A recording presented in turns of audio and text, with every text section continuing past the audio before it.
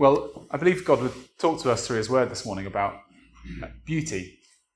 And I remember hearing someone say something like this once, that beauty is the place where the eternal meets our everyday experience, which I think is a really lovely definition. A place where the eternal meets our everyday experience, and it's like a fountain. And that picture stuck in my mind because I think it really captures something of our experience of beauty when we encounter it in everyday things. When you see someone as beautiful, I think it's probably to do with the fact that you capture something of the fact that they're made in the image of God.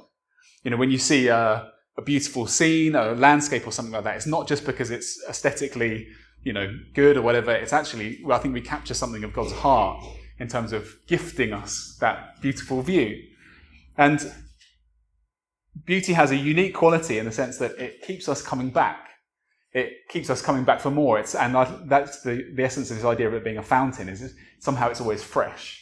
When we find something beautiful, we want to keep looking at it. We want to keep being near it or close to it, and we never get tired of it. If something's just good, like a good meal, you eat it and then you're full up and then you don't want one for a while. But when something's beautiful, you keep coming back for more.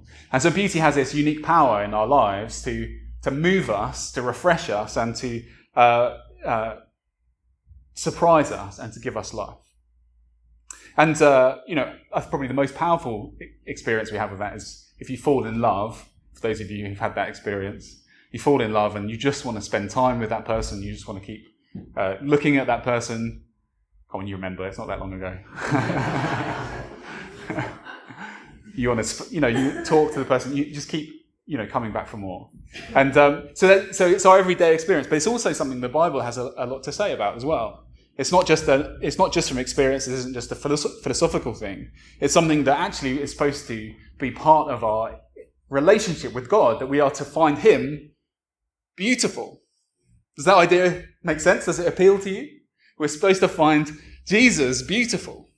And so the psalmist writes in Psalm 27, we've all heard it already, "One thing I ask from the Lord, this only I seek, that I may dwell in the house of the Lord all the days of my life, to gaze on the beauty of the Lord." I don't know if I can preach it, but I get it. What he's saying, I think I've experienced that. Times, not all the time, but times in my Christian life when I just want to keep coming back to God and spend time with him in lots of different ways. Well, there's something in this Matthew's account, the way he writes about the call of the first four disciples, Simon Peter, his brother Andrew, and the two brothers James and John. He wants us to see that their call, if you like, taps into this beauty. We get it firstly Simon Peter and Andrew, who it says at once they went and followed Jesus. "Come and follow me, I will make you fishers of men." It's not, what is it about Jesus? What is it about his words?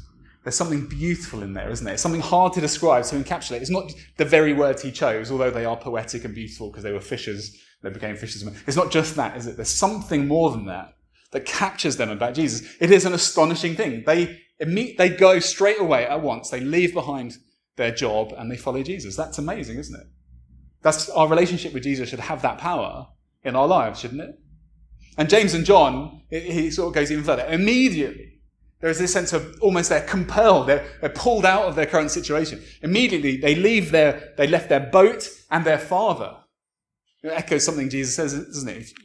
We've got to be willing to hate our mother and father, not literally, but in terms of how much we're drawn to Christ and are willing to follow him. And they've never heard that teaching. They haven't heard that yet. But immediately, they leave everything. And in the customs of the time and the place, it would have been immoral for them to leave behind good, solid work that they were providing for their family and probably for their mother, father, the elders as well. That would have been frowned upon, except for one exception, that you were called to study God's law. And here are these fishermen. Jesus calls and they leave everything because they recognize in him not just the law, but the one who wrote it. Jesus is irresistible. He's beautiful. And if it's true that beauty is the place where eternity meets our everyday experience, then Jesus has got to be the epitome of that, isn't he? God become man. So who wouldn't be drawn to him?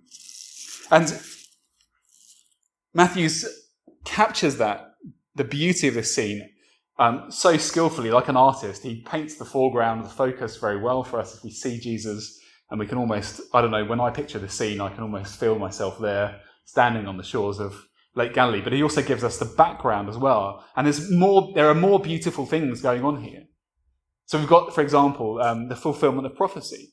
Matthew notes Jesus retires to Capernaum, to the region of Zebulun and Naphtali.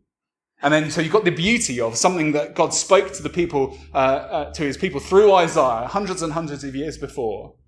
Land of Zebulun, land of Naphtali, the way to the sea along the Jordan, Galilee of the Gentiles, is now being fulfilled. Isn't it beautiful the way God weaves the threads of history together to point to Jesus? That there are hundreds, thousands of examples of evidence in the Old Testament that all point to and accredit the fact that Jesus is the Messiah, the one long awaited for. And each of those things is not just in the text, but it's actually in history. That God's weaving it together like a tapestry to say, here's my son.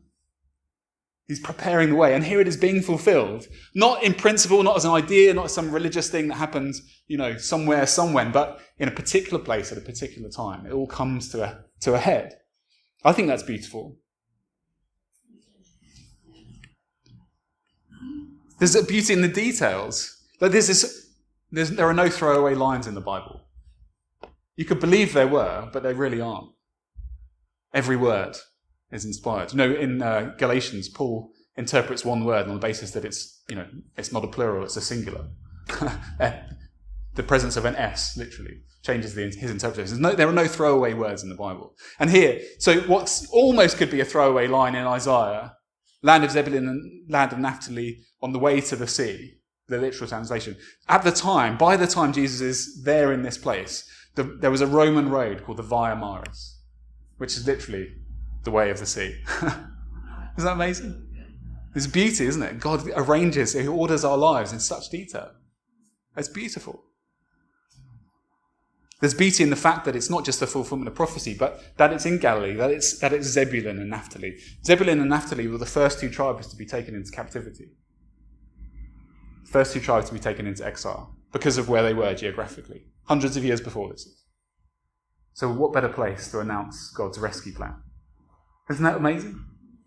God's rescue plan. And it's not just, like we heard from Isaiah 49 last week, it's not just the rescue plan to reunite the people of Israel and bring them back together and under God and worshipping, knowing him fully. It's not just Israel we're talking about. Matthew is picking up on, this is God's rescue plan for the world, that by the time we get to the end of Matthew, it's the gospel going out, to the whole world, to all the nations. What better place than this, the first place to be captured? It's too small a thing. Remember that? So he's hinting at this bigger mission. And then you've got the beauty of salvation itself. Verse 16. I think this is beautiful. The people living in darkness, picture it, we're so familiar with it. Just picture it for a moment. An endless darkness, living in night. It's like the Arctic Circle, it's winter. You can't get stuff done. The people living in darkness have seen a great light. On those living in the land of the shadow of death. Beauty. A light has dawned. Isn't that an amazing, beautiful description of our salvation? A light has dawned. Here is, in this moment, Jesus walking in this place, on the shore, towards Simon Peter and Andrew. Here is the sunrise of salvation. I think there's even beauty in men. I don't know why I find that particularly captivating. Men busy at work, doing hard stuff, rough-handed, fishy-smelling, Simon Peter doing their everyday stuff. And Jesus comes and they drop everything for him. Isn't there something beautiful in that? Isn't there something beautiful in men submitting to Jesus Christ? I think often, and I don't mean that in a sexist way, women model things that, in particular, that men need to see. Women model humility so brilliantly. But men model meekness brilliantly. Because when you see, the strength of men and that natural authority submitted to the one who's even higher authority, there is something beautiful about that. I think there's something beautiful about fishermen saying, yeah, whatever you say, I'll do it. I think there's something beautiful about that. And honestly, aside from all those things, like I said at the beginning, it's just, I think, a beautiful scene. I want to be there. I want to be on the shore of Galilee, feel the warm wind, the waves lapping against the boat, the sound of men shouting across the water. They, throw the net over here, whatever. I want to be there. It's a beautiful scene, isn't it? So, God wants to speak to us about beauty.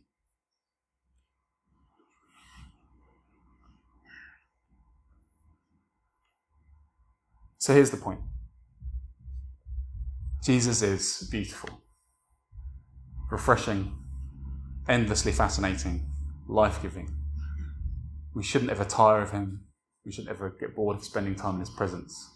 We should find him compelling and irresistible. We should be willing to drop everything at his slightest word to follow him. Do you find him to be so? Is that your experience of what it means to follow Jesus? Has it been your experience so far? Is it your experience right now? I think that's just the question God wants to ask us this morning. Do you find Christ beautiful? God wants us to be transfixed by him.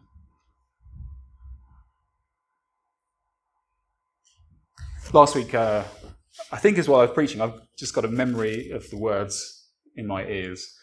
So I think somebody prayed out loud or said out loud, "Restore our first love." Restore our first love. It's something we hear in church quite often, isn't it? Restore our first love. And I think there's something wonderful about that phrase because it captures something of what I think God wants to do for us this morning. When, like I said before, when you fall in love, for those of you who experience that particular thing, beauty is a huge part of it, isn't it? It's you can't write a list of all the things of why you've fallen in love with somebody. It's more of a feeling. You feel more captivated. And if you try and elucidate and list all those different things, actually you kind of, somehow you'd break it, wouldn't you?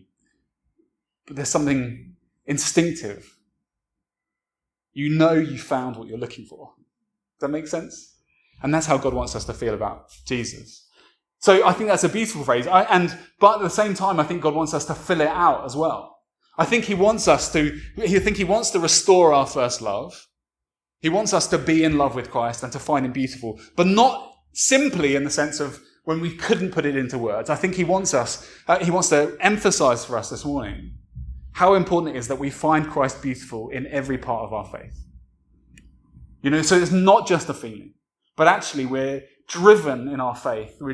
So much of the engine of our faith, what motivates us and moves us, is that we find Christ beautiful. And I think God wants to emphasize that for us this morning. It's not just that what we believe is true, and therefore we do it because it's true. It's not just because it has good results. There's something about coming into Jesus' presence and realizing all that's amazing about him that moves us to a full and healthy Christian life.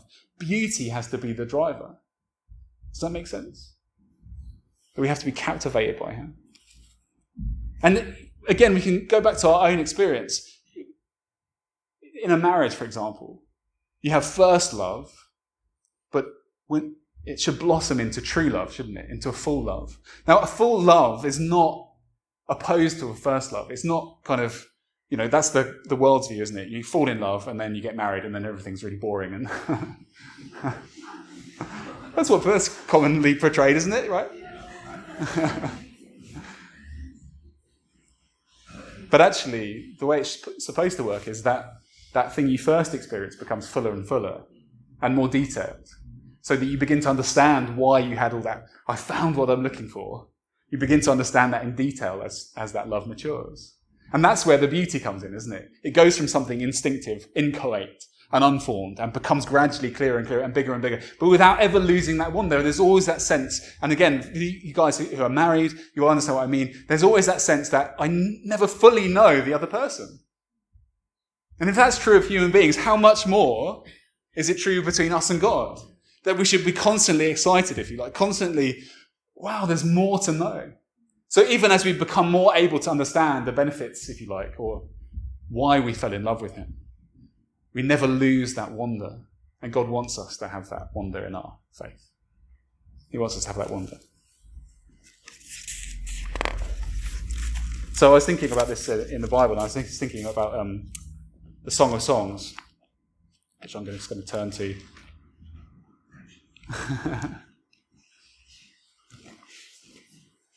And I was just thinking about how the bride in the Song of Songs says this about her lover. She doesn't just say, I'm in love with him. She doesn't just say, I long for him. She writes this, Song of Songs, chapter 5, verse 10. My lover is radiant and ruddy, outstanding among 10,000. Let me just preface this, actually. This is the description of a woman's love for her fiancé. But this pales in comparison to how we should feel about Jesus. My lover is radiant and ruddy, outstanding among 10,000. His head is purest gold. His hair is wavy and black as a raven. His eyes are like doves. By the water streams, washed in milk, mounted like jewels. His cheeks are like beds of spice, yielding perfume. His lips are like lilies, dripping with myrrh. His arms are rods of gold, set with chrysolite. His body is like polished ivory, decorated with sapphires. His legs are pillars of marble, set on bases of pure gold. His appearance is like Lebanon, choice as its cedars. His mouth is sweetness itself. He is altogether lovely. This is my lover, this is my friend, O daughters of Jerusalem.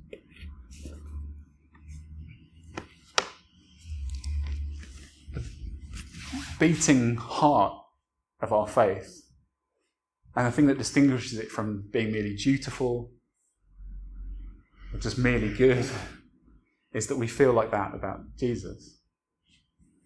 Is that okay to say that? It's not too weird to does it sound like we're being too romantic about God?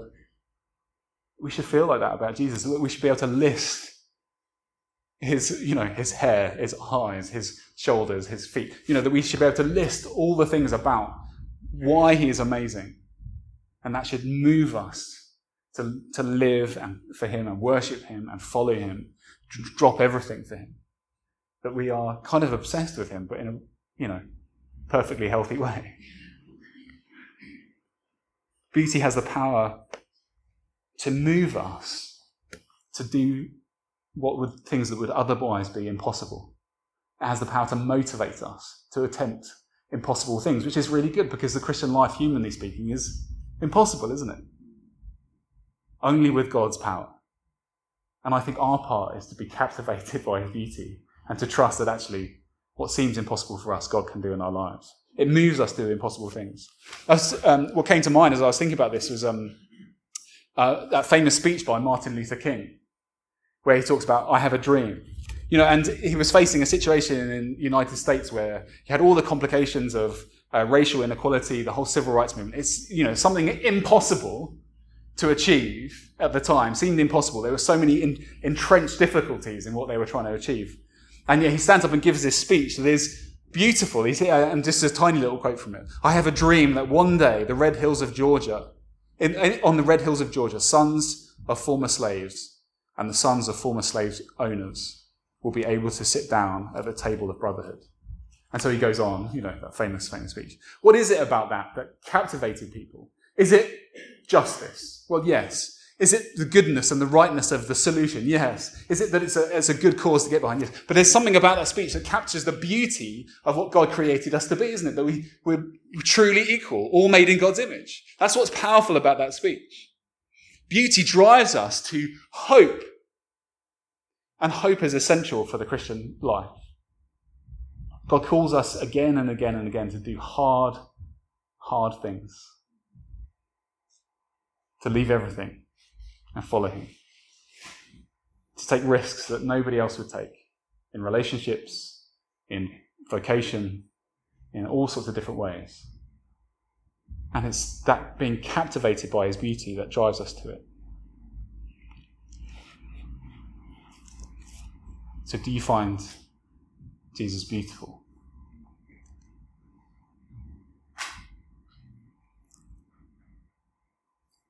There are different areas of this life that this applies to. Elders, on Thursday, we were talking about our time together on Sunday mornings.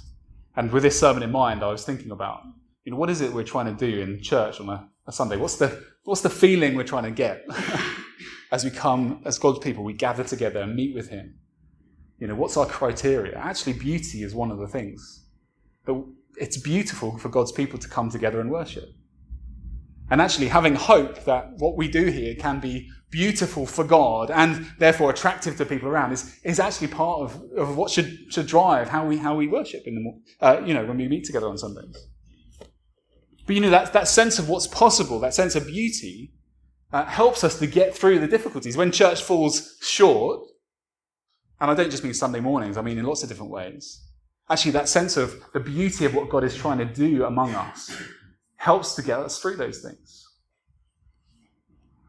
So often, as pastor, and maybe you hear it from other people as well, church falls short, doesn't it?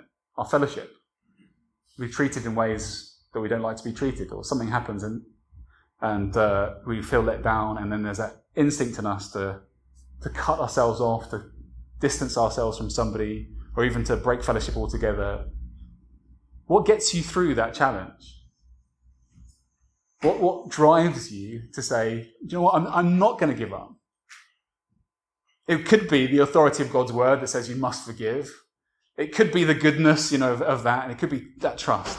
But I put it to you that actually an important part of that, the thing that keeps our heart in it, is the beauty of what God wants to achieve. It's the beauty of forgiveness. It's the beauty of showing grace to one another. It's that beauty that captures us. And when we see someone say sorry, or we see someone say, I forgive you, or we see someone put aside a petty squabble, or we see someone work, not give up on a relationship, or not give up on a church and remain in fellowship, that's beautiful, isn't it? I think it's beautiful. It's beautiful because it reflects the heart of God. I have this, frankly, in a human sense, this foolish obsession with the unity of the church. We did the ecumenical service last week and that sort of thing. It's hard work. Sometimes it's really boring. It's not to my taste. It's inconvenient. It's completely unrealistic. What drives me, personally, I'm saying now, it's the beauty of it. Like Jesus prayed, one of his last prayers on earth was for the unity of the church. May they be one. Father, as you and I are one. And not just because Jesus prayed it, because as I hear those words, the beauty of that possibility, that people all over the world, of every tribe, tongue, and nation, could worship together in a way that's visibly one to the world around, that gives glory to God and accredits Jesus Christ as his Son. That's a compelling vision. And because of that, despite the difficulties, I want to follow Jesus.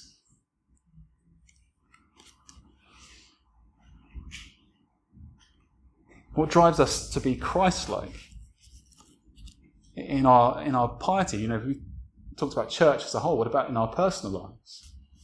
It's the beauty of Christ that shapes our personal relationship with him. I said, about there's something amazing, something beautiful about the men putting down their nets and following Jesus. There's, in 1 Timothy, Paul writes to Timothy about, I want men everywhere to lift up holy hands. Isn't that beautiful? Something about men's hands, isn't there, being lifted up in prayer? Isn't there something beautiful about that?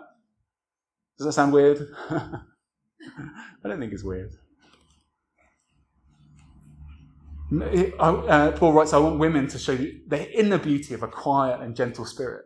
Isn't there something beautiful about that contrasts to the world around us, the world that's pushing and promoting and seeking attention and all that sort of? Isn't there something genuinely beautiful, a contented, quiet spirit that's beautiful in the eyes of God and therefore it rests in that? Isn't there something uniquely beautiful about that? What will drive you to prayer in your own life? Aside from the fact that, the Bible says we should pray, and your pastor says you should pray, and, what will get you to the prayer meeting, or what will get you up in the morning to pray? I put it to you that it's more than anything else. It's the beauty of requited love. That when we pray, it's not because it's useful. It is useful. It's not because you can write a little checklist and say, when I pray, this happens, this happens, this happens. Because actually, frankly, and you know it from experience, it's not always like that in prayer, is it? Sometimes our prayers aren't answered. Sometimes we don't come into God's presence and feel him close to us. What's beautiful about a prayer is requited love. It's the heart of God who relentlessly searches for us and loves us and pours out all his passion and love towards us as individuals is in some way returned by those who are unworthy of it. But just in some small way, I seek to spend time with my Creator and my Father who loves me. That I've heard those words, I love you, and I'm just willing to give them back. Isn't that that will get you through the dry times? That will get you out on a cold Thursday night or whatever it is to a prayer meeting. That's what is so important in terms of the Christian life.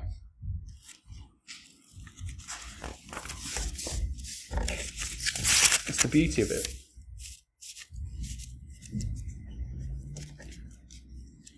I think that's what, I think of Paul writing one of his letters from a prison cell, a few meters square, rejoicing and praising God. And I'm convinced that beauty was part of how he got through it. It wasn't a pleasant experience. It wasn't an effort of will. It was that he saw a life poured out in sacrifice. It's beautiful in God's eyes. And that filled him, I genuinely think that filled him with joy. So the same for us, as we follow Christ, as we pour out our lives for others, it's seeing the beauty of the cross lived out for each one of us in 1,000 different ways. It's what gets us through the difficult challenges. It's what enables us to forgive, to persevere in difficult situations.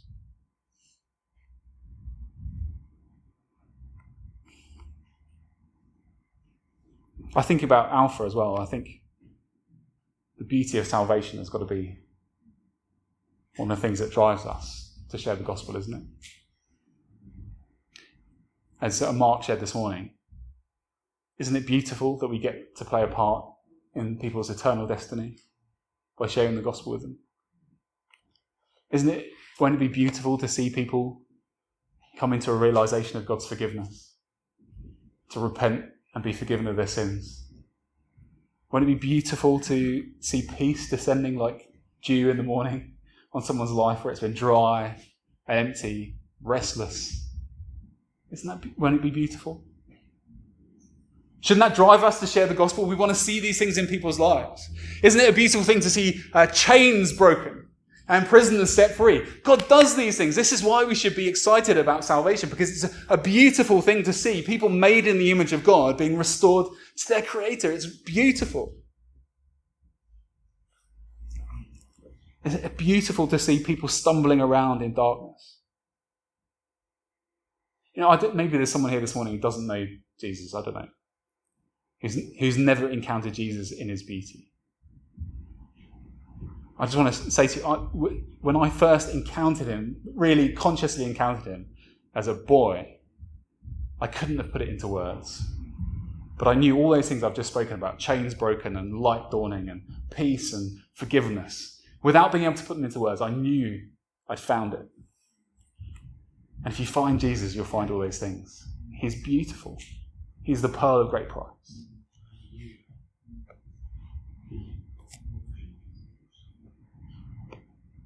God wants us to find Jesus beautiful. And let me just say about that, sharing the gospel, this isn't just about Alpha, this is about us as a church, our willingness to share the gospel. We get to be part, not just individuals, but just as the gospel went out from Jerusalem to Samaria to the ends of the earth. We get to be part of this picture that Matthew is painting for us. A light has dawned. Galilee of the Gentiles, the gospel going out to the whole world. From Jerusalem, Samaria, to the world, to country, a nation to nation, island to island, to the farthest shores of the world. We get to be part of that. We get to see the treasures of kings being brought into God's kingdom and laid at Jesus' feet. We get to see every valley exalted and every hill and mountain laid low. We get to be part of that amazing thing. As Isaiah says, rough places made plain, crooked places made straight. The glory of the Lord revealed, and all flesh seeing it together. As we share God's good news, we are part of that beautiful picture. Part of every knee bending, every tongue confessing. The whole creation set free.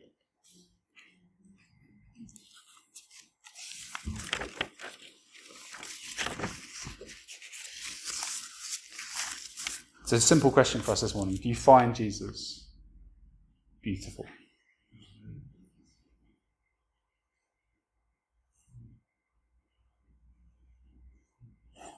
Do you want to be captivated by him? Do you want to be able to drop everything when you hear his call? Where are you at with that? That's all God's asking. It's not an accusation. It's not condemnation. It's not even approval if, you're feeling in a good place. It's an invitation. Do you find Jesus beautiful or irresistible? Why would we ever resist that pull? I feel God would just ask that question through his word. If something is beautiful, why would we ever pull away? Why would we ever, resist that? The same reason I resist going to look at the stars on a clear night when I've got work to do, because I'm worried that I'll spend too much time doing it. The same reason I don't go to a best friend's house in the middle of the day when I've got loads of work to do, because I'm worried how much time I'll spend doing it.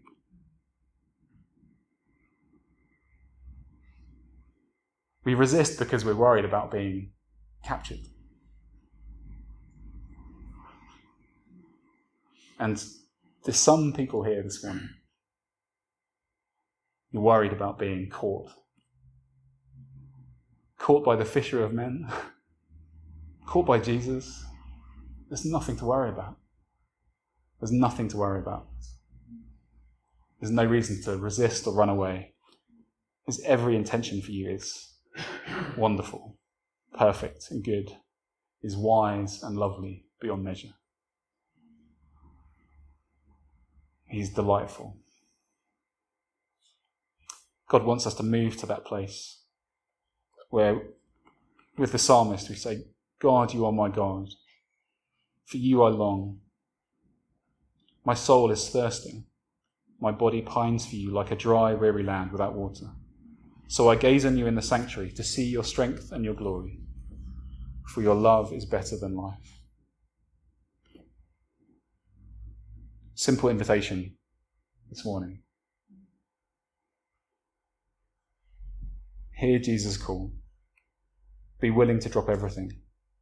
Ask God for that encounter with him that captivates you and renews your first love.